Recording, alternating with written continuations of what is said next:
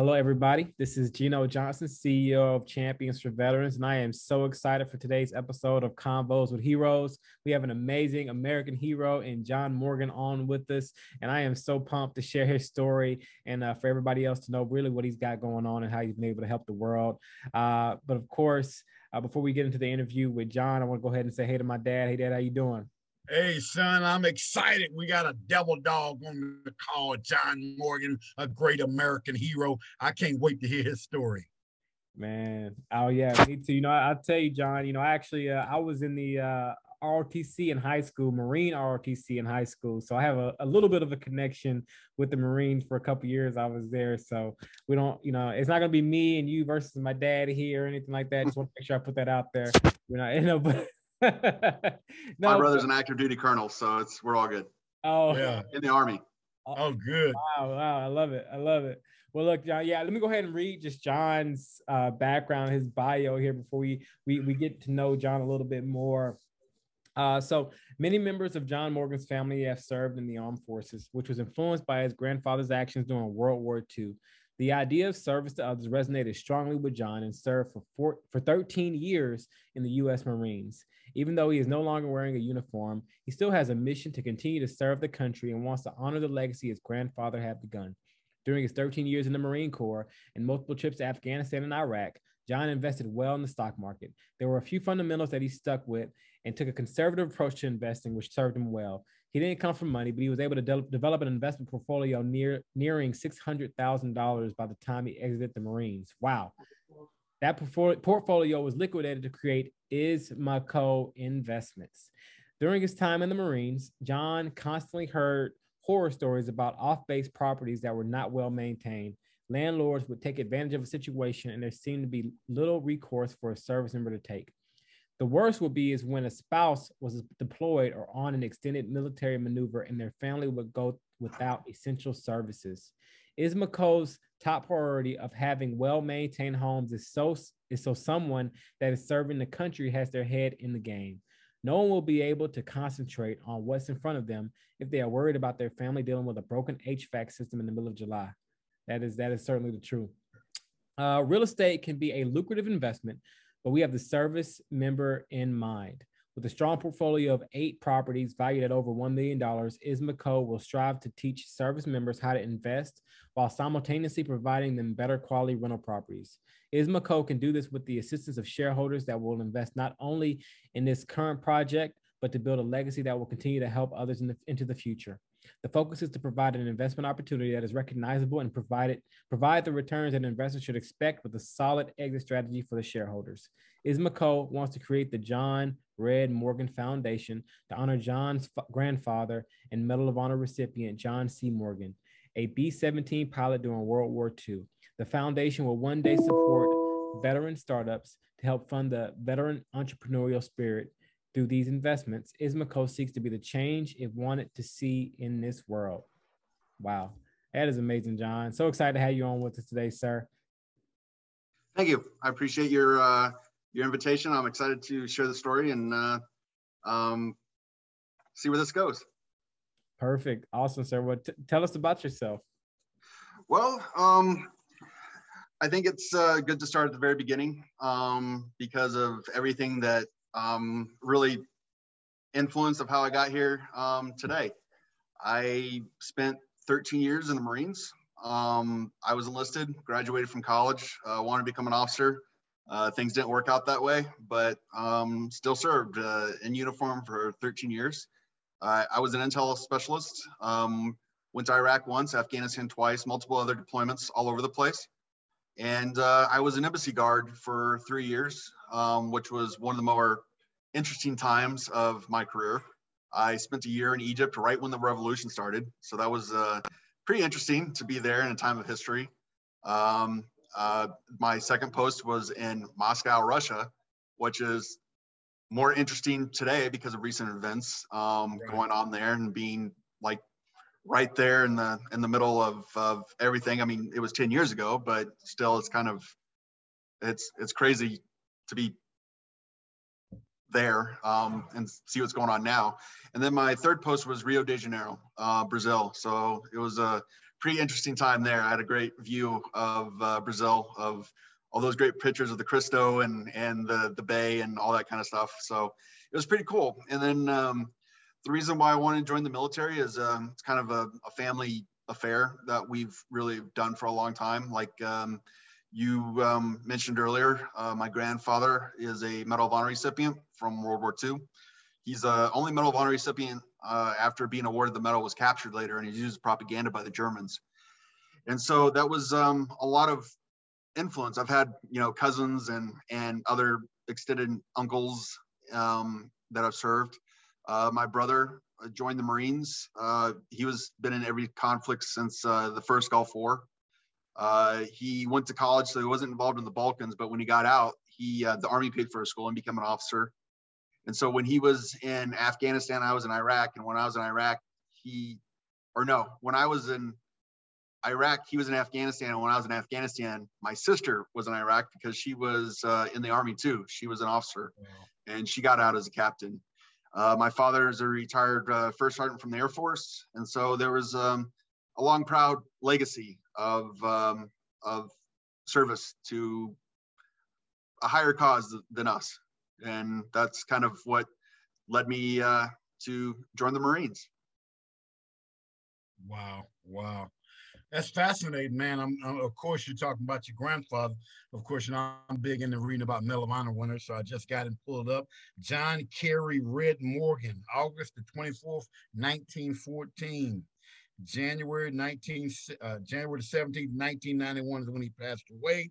Air Force pilot, World War II, received a Medal of Honor for his actions during a 1943 bombing run over Germany. Oh my God, man.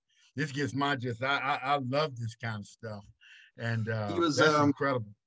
And the reason why he was captured, it was when he was awarded the medal, they wouldn't let him fly anymore. And so, the biographies and anything written about him, they talk about how he just demanded to fly back with his men back into battle, and they finally relented and let him go. But that actually didn't happen. What happened was he snuck onto a plane and got shot down, and they wanted to court-martial him because they were so angry that he was captured.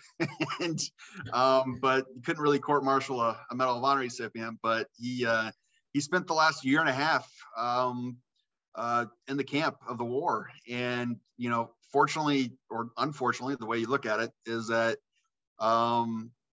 shortly before the end of the war, they made moonshine out of their first aid rations, and he got highly intoxicated and beat the heck out of a German guard, and he was sentenced to be executed in the camp. And 2 days before his execution, the Russians, the Red Army, liberated the camp before it occurred.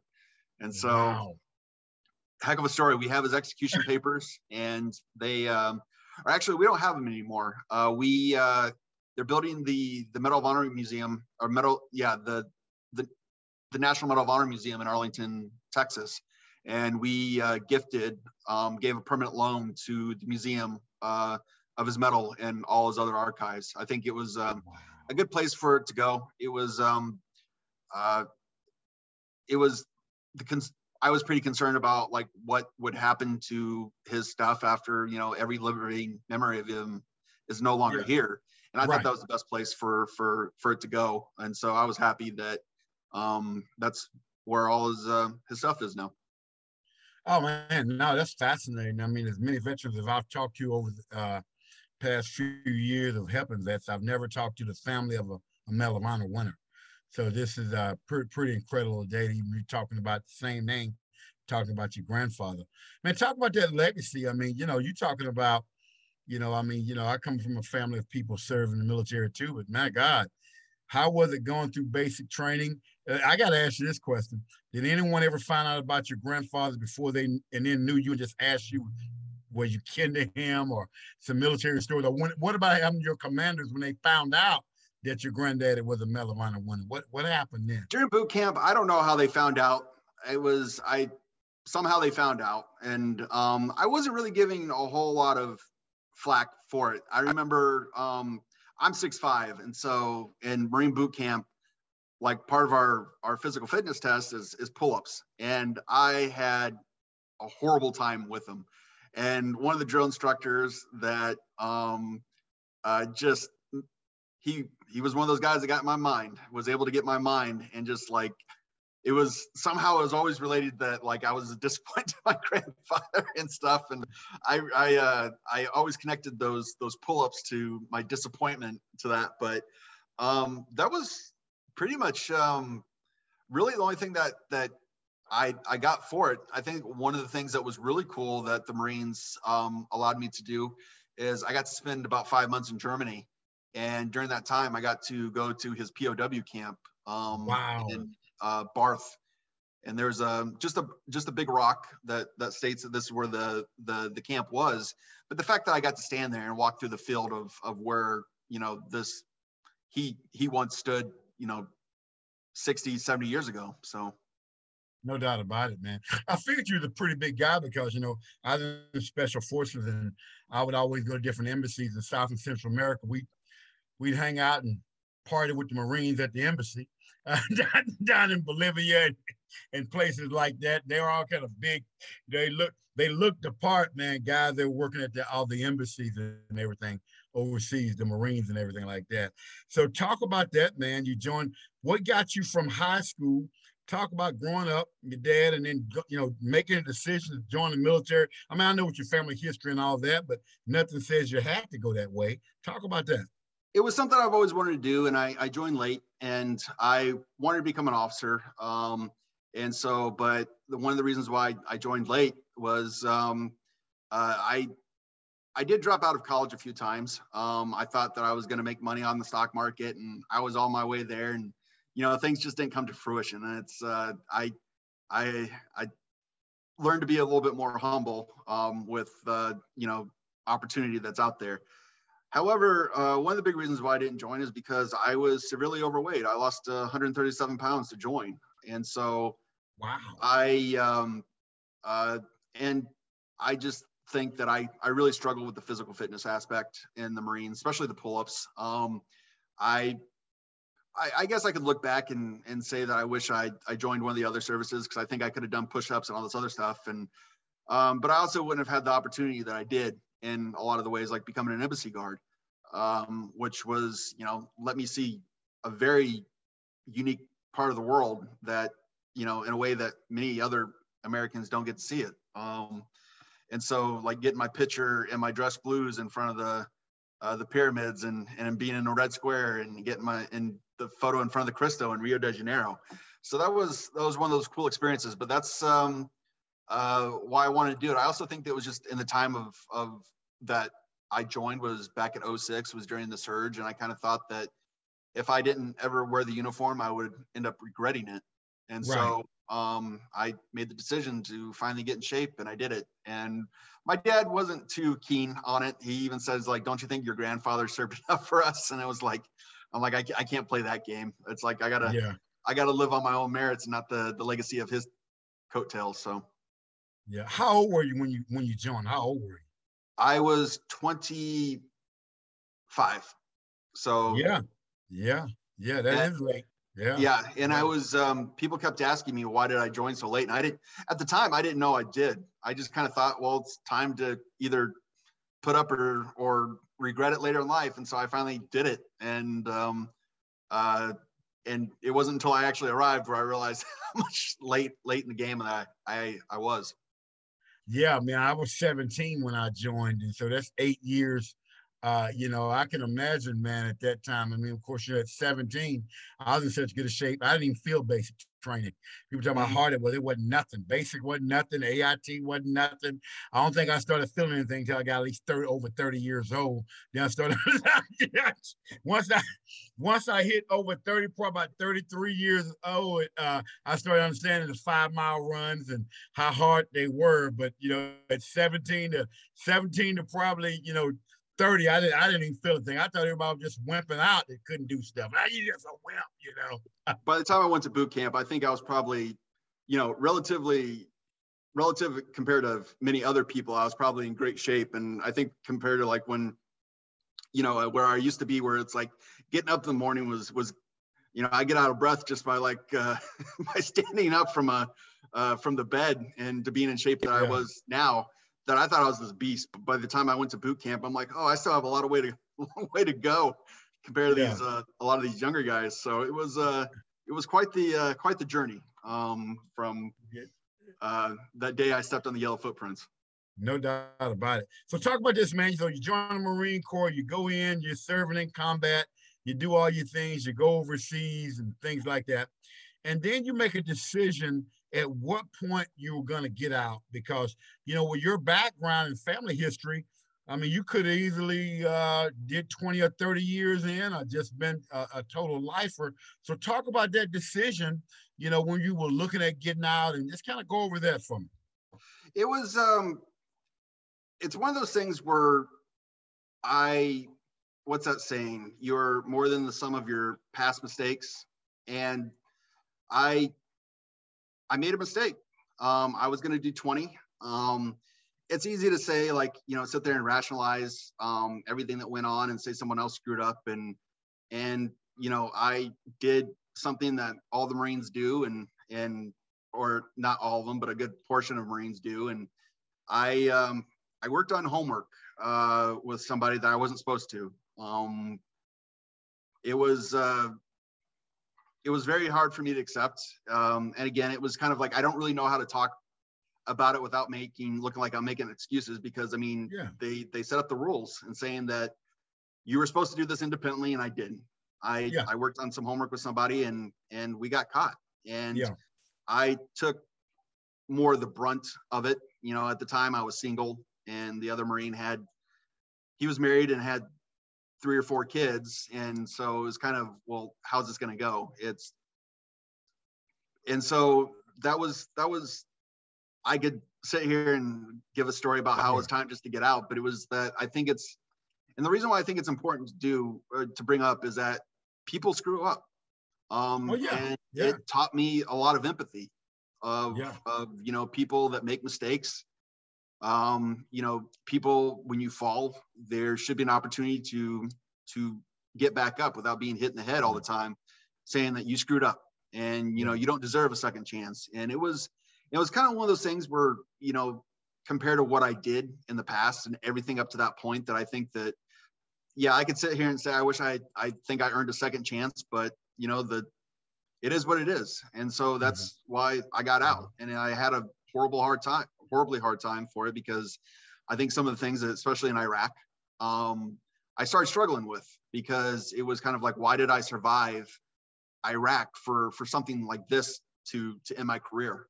Like something so petty. It's like, wait a minute, man. Yeah, and I was with a group of people that they were being intel.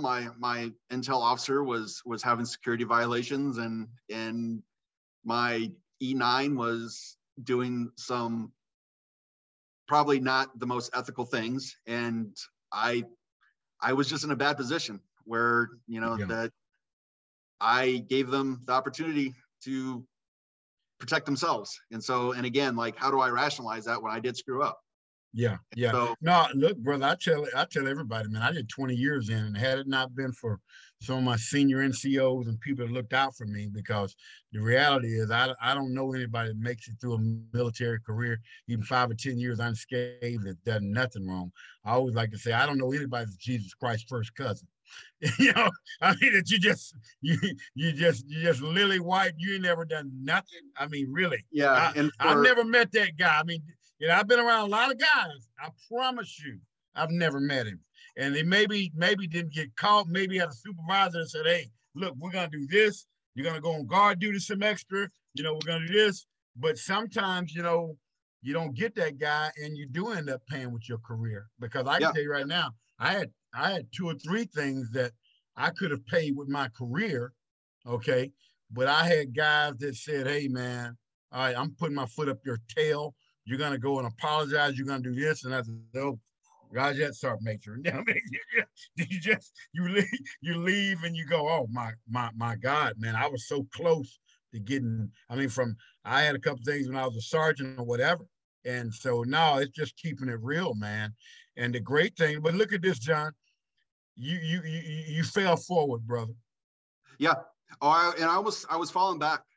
And that was one of the things why I think it's really important. That's why to bring that up, because again, it's uncomfortable for me to speak about, but I think it's very important to bring up because the idea that I have now resulted from when I was in the hospital after trying to harm myself. Okay. And so that's why I want to be able to bring it. Why I think it's very important because of the stigma of what goes on in the military and the struggles that we deal with and how we handle it. And really, you know, a lot of us always talk about like how we would do something or how we would handle it until we're in that position. But when you find yourself in that position, it's a lot different. And I think it's.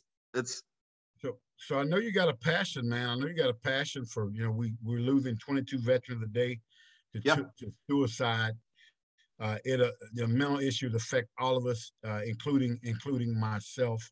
I got a call the other week, and I'm gonna tell you how people understand what veterans deal with.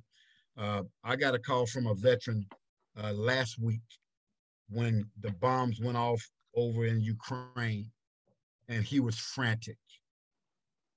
And he was to the point, his PTSD is real. Oh my God, you know, I'm watching the news and the bombs are going off. And I had to literally get on a FaceTime video with this veteran and pray with him.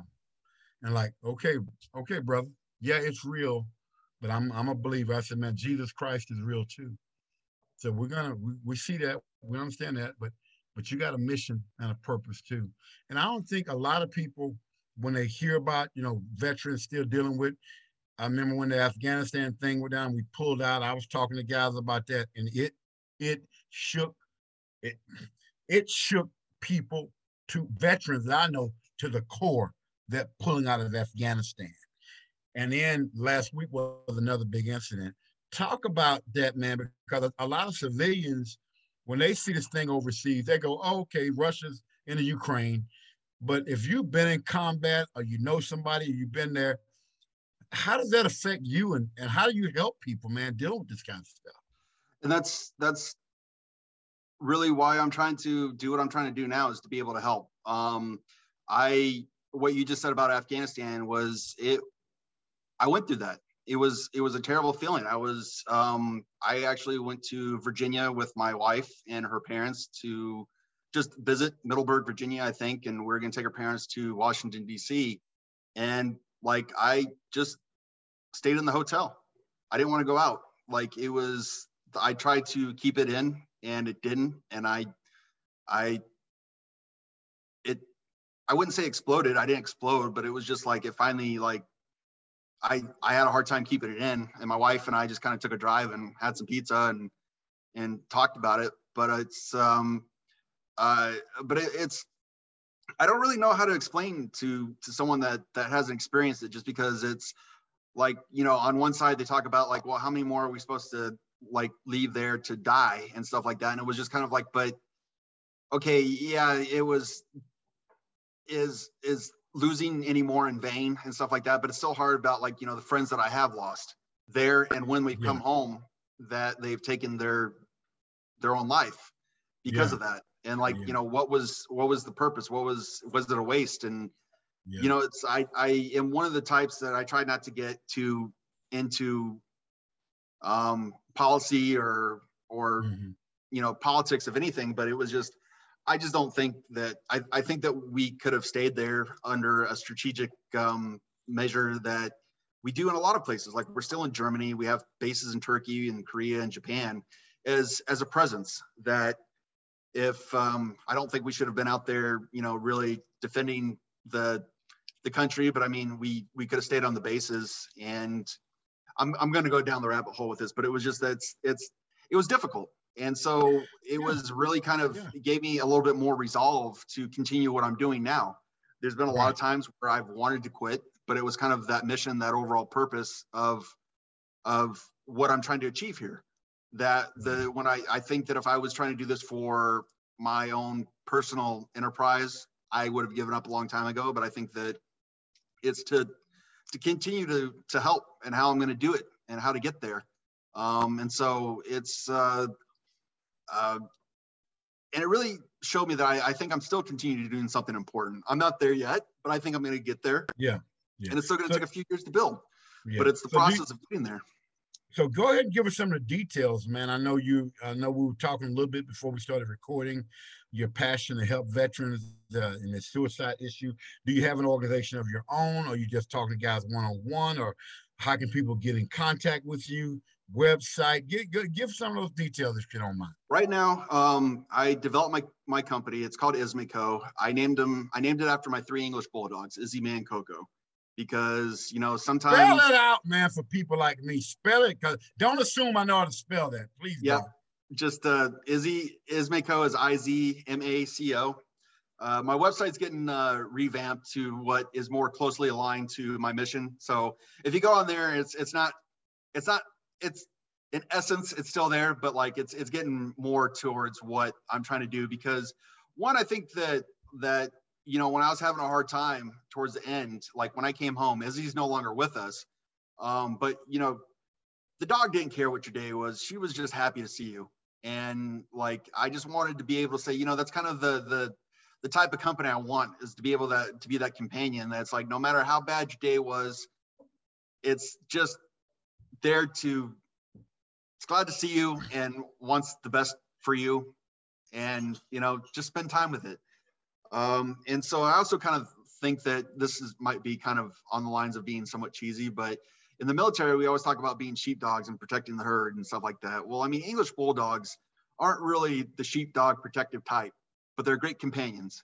And sometimes that sheepdog needs to in their older age and retirement, needs to just become that great companion.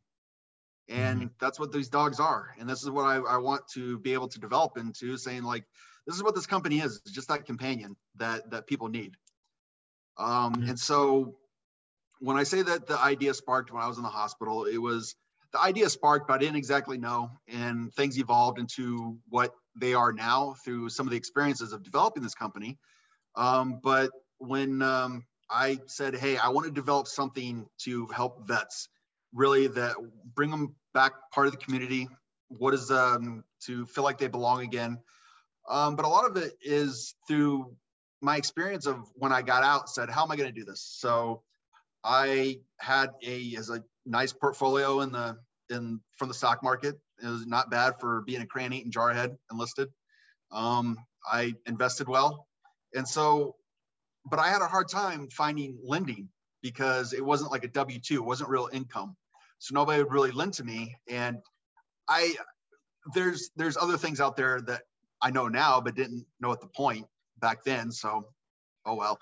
But I liquidated it and started buying properties and fixing them up and distressed properties. And what I want them to be is for service members to be able to live in. So that way, is some of the things in the biography that we talked about, is that good quality properties for service members to live in. And I think that I'm trying to expand the portfolio. I have 8 properties. And being in military towns, there's a symbiotic. I'm starting to hate this word because it's being overused, but you know, it's the key word, symbiosis of what we can really do to help each other. So I think the first step is to try to build this portfolio with properties and expand it and try to get revenue generated. And hopefully I can do that with the help of shareholders, with the like-minded ideas of what this is. But in time, where I really hope that this is what will come to fruition is the foundation that I've talked about, is how I'm going to help those service members by reducing vet suicides. I might not be able to do it right now at this point, but I think I will be able to help more in the long term. So if I have properties that are predominantly for vets or active duty service members, hopefully attract shareholders, get them to, you know, do my duty to them. They expect a return. I'll do it for them, but they're going to want to exit. I want to be able to buy that equity back, and then redirect the revenue towards the foundation of being able to help those vets with their missions, their nonprofits, their startups. So the whole cycle that I want to be able to create is that service members' rent through the BAH, the Basic Allowance for Housing, which is pretty guaranteed and underwritten by the government, isn't going to the bottom line of an investment company. Active duty service members' rent is going to go towards helping vets in their projects. And that's the legacy that I want to be able to develop into the future. But I think right now I just have to, that I can't do it with just my money alone. And I think that's why I am trying to attract shareholders now. That saying, hey, this is what I'm trying to do, make it recognizable to what people do for investments. But again, they're going to want to exit. And so when they exit, then that's when I'll be able to start really taking on my mission.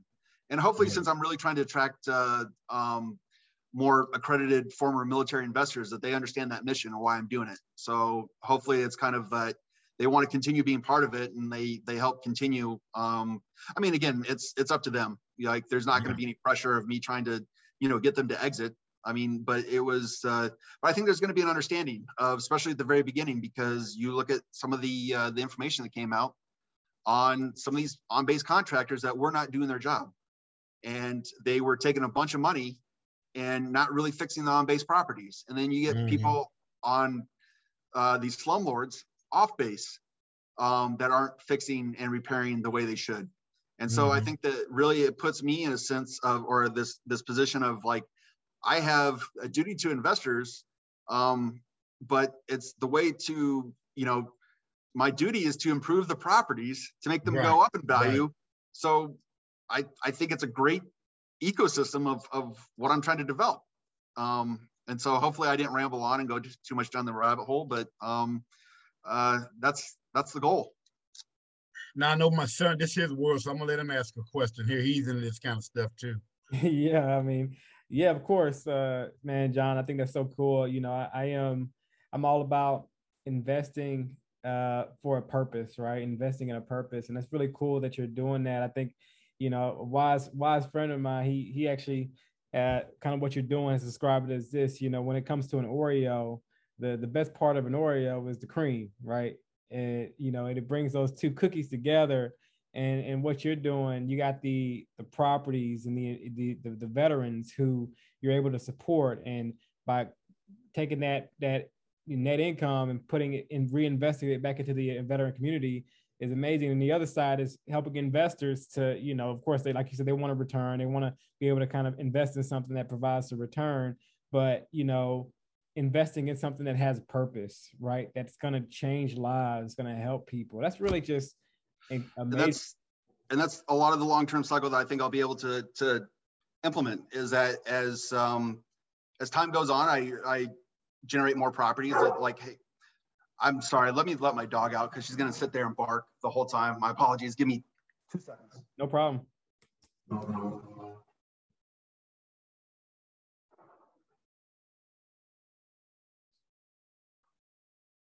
Dogs are amazing. They're like little kids. Like, they don't bark at all until you're on like a phone call or a Zoom call or something like that. And then all of a sudden they decided to get real vocal. But in time, it's also, I want to be able to say, hey, like, a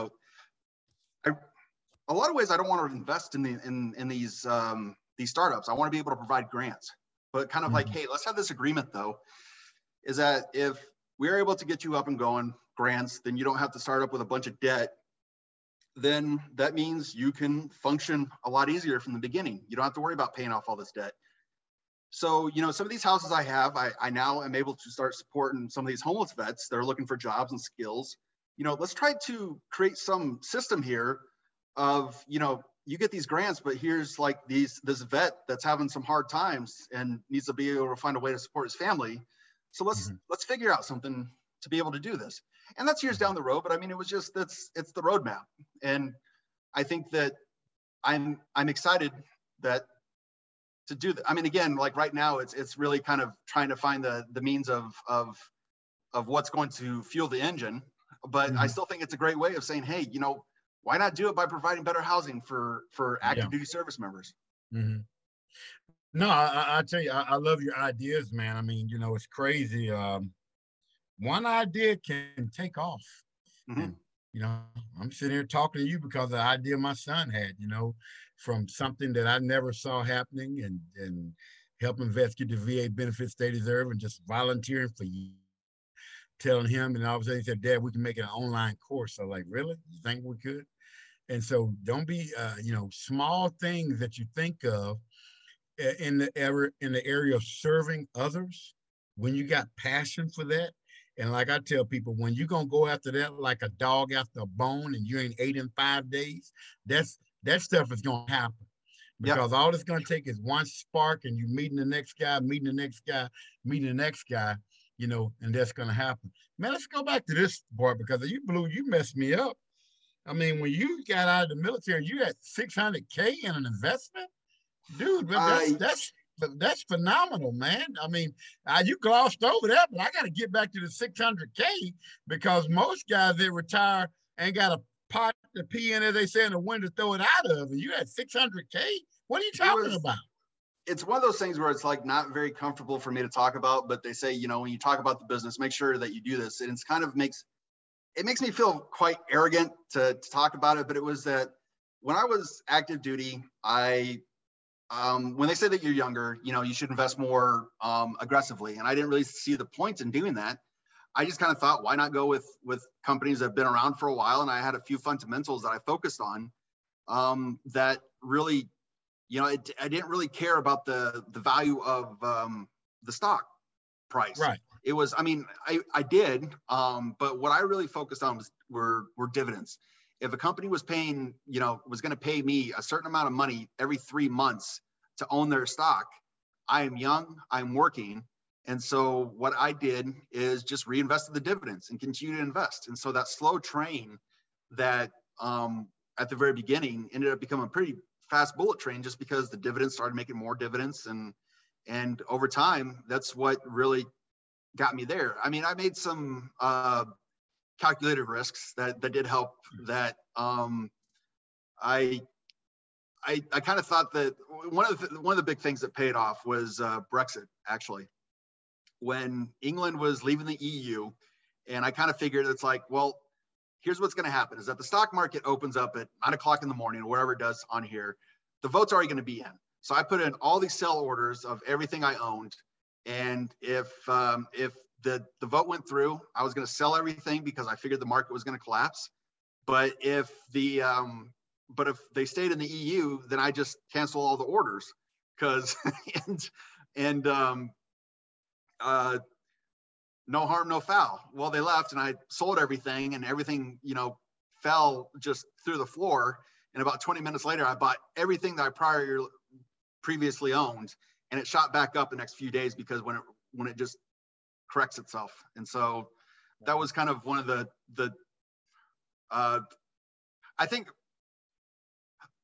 I was never really a risky investor. I think that was probably the biggest risk that I did, but it was also kind of like really it wasn't that big of a risk, just because of timing of where we're at. Like if I was in the FTSE or some of these other European stock markets, I probably wouldn't have done that. But, you know, I had 9 hours to cancel orders, and it worked out well. Yeah, man, that's phenomenal. Now my son's into day trading and do all that stuff. I don't have the nerve for any of that. My retirement, my investment plan was to do 20 years in and get a retirement check, and that worked out pretty good. And I still don't have to work for nobody. So I tell everybody, whatever fits your personality, you got to do. Because what you guys do, God bless you. I'm glad y'all do that.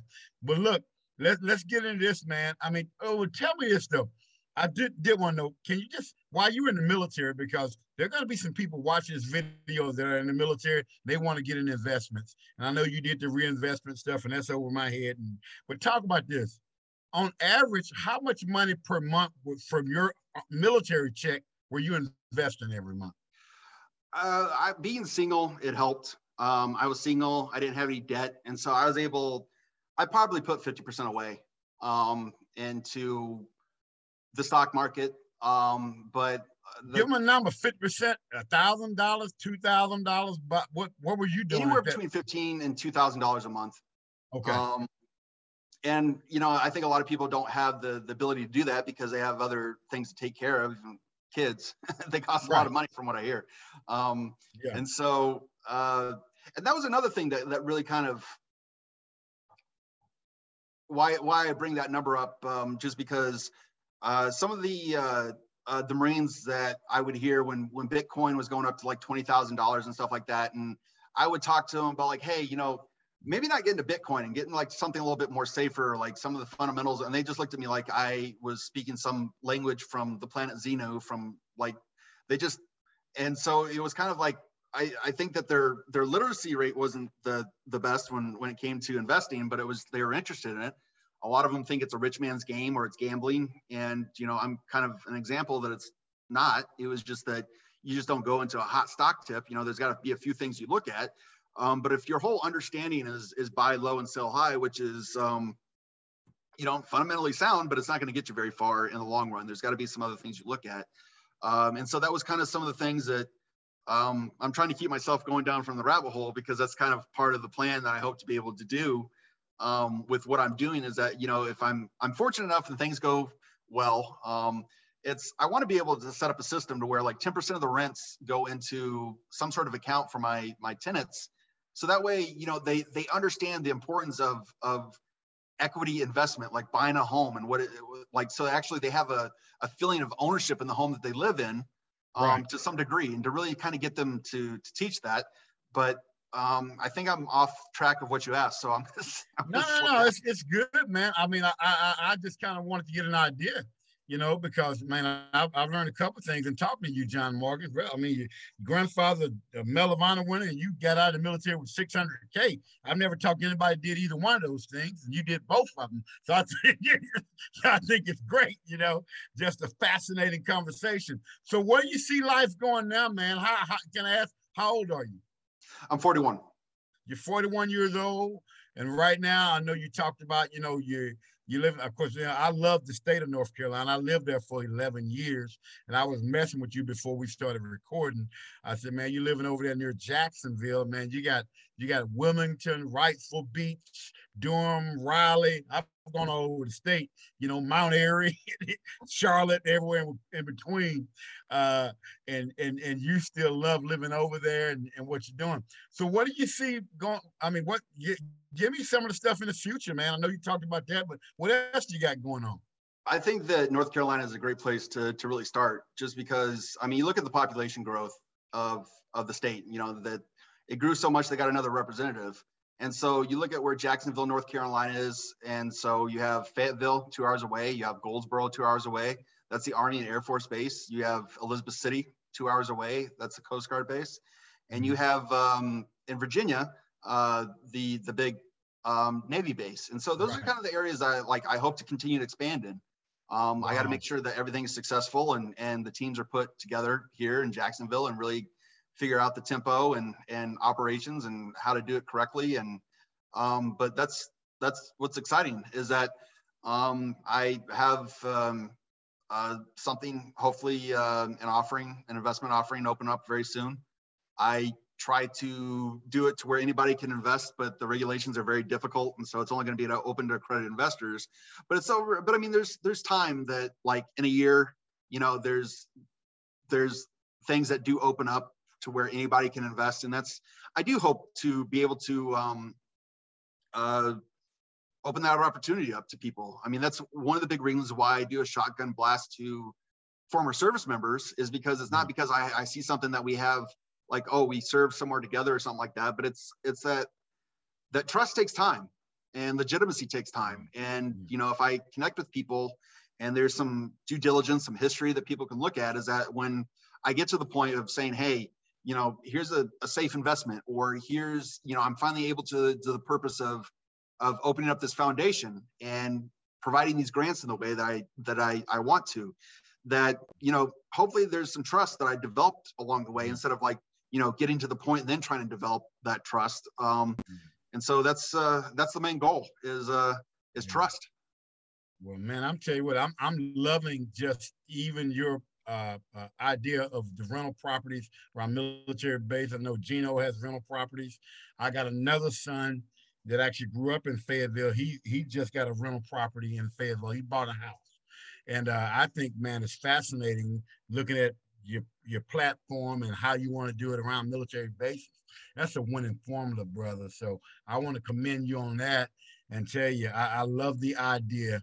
And I think Gino got some questions he want to ask you also. Yeah. I mean, John, this is really cool. I mean, the mission that you're on, your why is really, it's really an incredible thing. Knowing that statistic, I'm not necessarily aware of how many people just publicly are aware of just that statistic of the 22 veterans a day. And I was actually in Publix yesterday, and it was a magazine, Ledger Inquirer. It was like the military, or veteran suicide rate. And I was like, wow, this is my first time kind of seeing it out like in a public, out of a magazine like that at a store. But just being somebody who is so into that arena and really doing something about it, what would you say to somebody who maybe isn't aware of what's going on in the veteran community, and how people can also be a part of the solution to just decrease that number? I think it's really easy to, when somebody complains about, and again, I say this because I learned a lot of empathy. It's like people control your emotions and all this kind of stuff. And I was always there to listen to you if someone had a complaint, but then it's kind of that, it's always kind of, you try to be nice, but you always still like, keep it together. It's like, it's what we do in the service and what we do in the military. And that's one of the big things, is that I learned that never judge someone's battle that they're fighting internally, because you never know. You never, like, when I would see some of these junior enlisted ranks, the in the hospital trying to talk to somebody and stuff like that, like what could they have possibly be going through to need to talk to someone already? And it's like, again, you don't know what that person is going through, and so like, don't judge, because you never know if you're going to be in that position. And, if someone wants to talk to you, listen. Oh, absolutely. Yeah. I mean, it's amazing, of course, with our business, we get a chance to talk to veterans every week in some capacity. And what I always tell veterans is, we've been programmed, indoctrinated to drive home, right? I mean, branch of the military, without them giving you some type of indoctrination on no phone.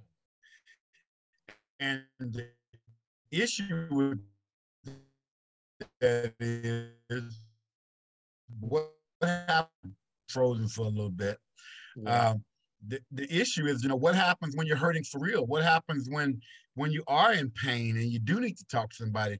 We've been programmed just to drive on. Yeah. Well, I need to talk to somebody there, because I don't feel like driving on. Yeah.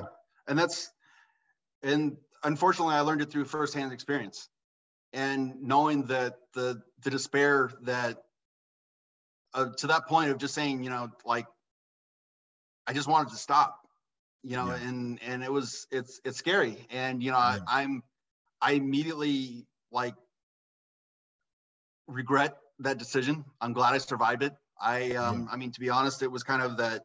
It was my 38th birthday. I woke up in a great mood, and it was just, by that day, it was just like this dark cloud came over, and I really did want to end it, but it was kind of that, like, as odd as this is going to sound, it was that I didn't want to use the gun because I didn't want to leave a mess for my wife to clean up. So I ended up taking 70 Ambien, and I thought that, like, that was just going to put me to sleep, and that's it. Unfortunately, I woke up the next day in the hospital, and so, but just knowing firsthand that level of despair and that feeling of not being connected to anything, and it's part of the passion, part of the drive, is that knowing that fear, that hopefully other families don't have to ever go through that. Like, try to get people to say, tomorrow is going to be better, that, there's hope for me to get better. And, that I'm going to start rambling, but yeah, it's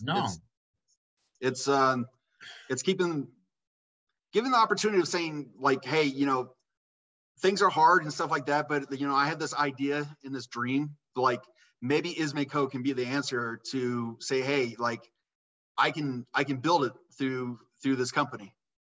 Right. Oh, absolutely. I mean, thank you for shedding light on that, man. You know, over the last few weeks, we've seen, you know, major celebrities kill themselves on or around their birthday. I know of a couple that have, and I won't mention them in the video, but we've had a couple celebrities, young celebrities, do that like on their birthday. And I was trying to figure out, my God, what, I mean, you know, on your birthday, what happens? And you just brought a lot of light to that. Incredible, incredible, man, for sure. I felt like I was a disgrace. Like I didn't have the right to my grandfather's name, and it was kind of that. Like at 38 years, like this is what's happening, is that I'm losing my career because I worked on homework with somebody. Yeah, yeah. And so that's yeah. Well, I think, you know, what happens is, and again, you know, I'm a Christian, so I got to go back to biblical things. You know, the enemy wants to come in your mind. The enemy, you know, comes to steal, kill, and destroy, and wants to get you thinking those negative thoughts.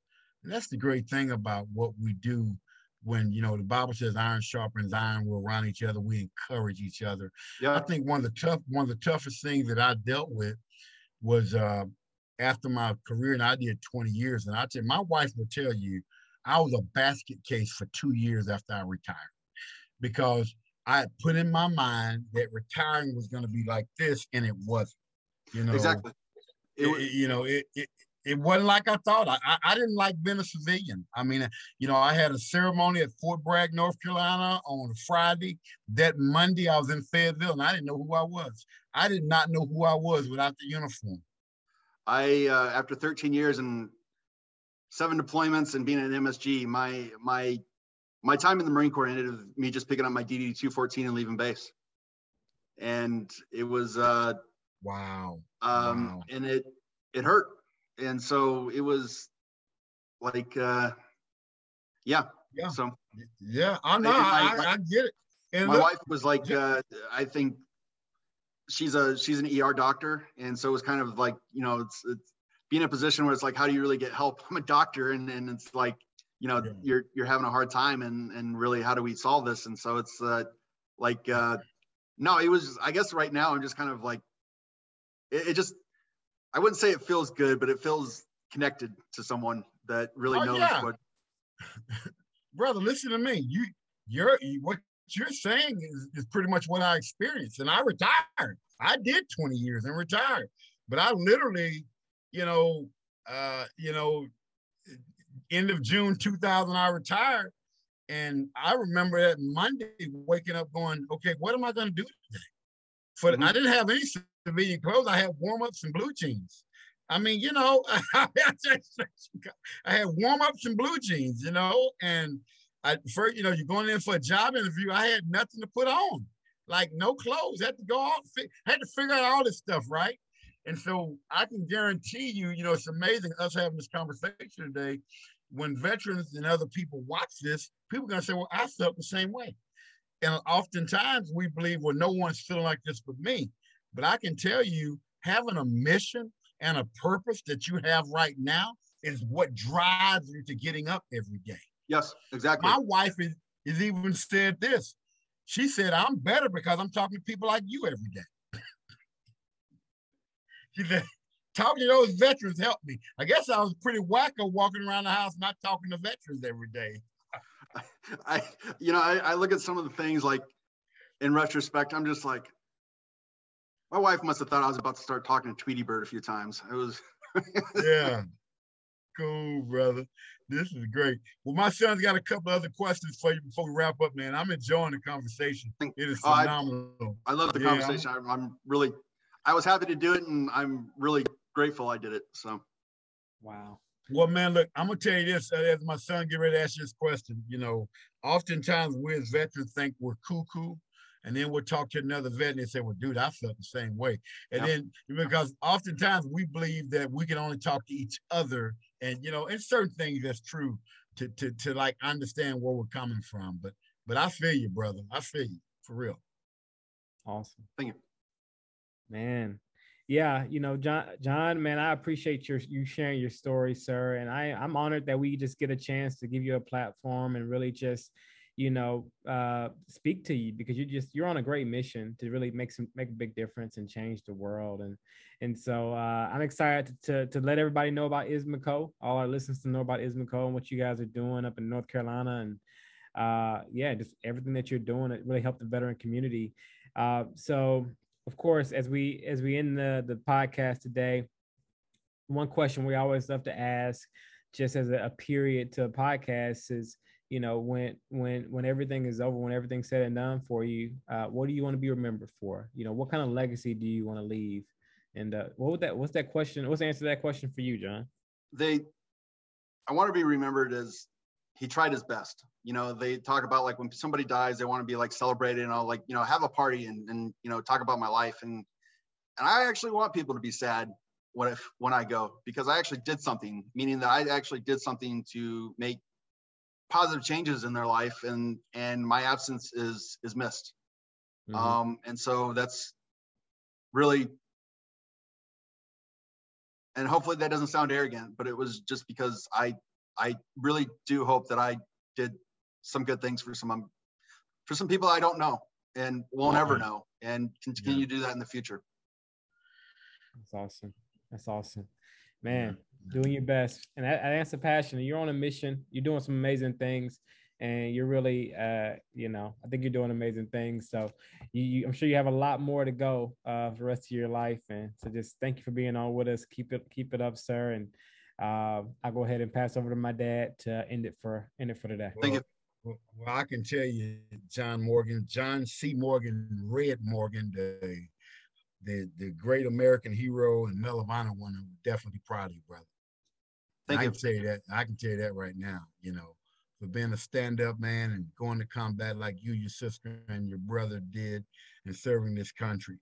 And as I get ready to close the call, man, it's been a very passionate call, emotional call in a lot of ways for me, because we talked about real issues that happen to so many veterans. And it's great that you have an outlet for veterans that don't think they can continue to get up and move.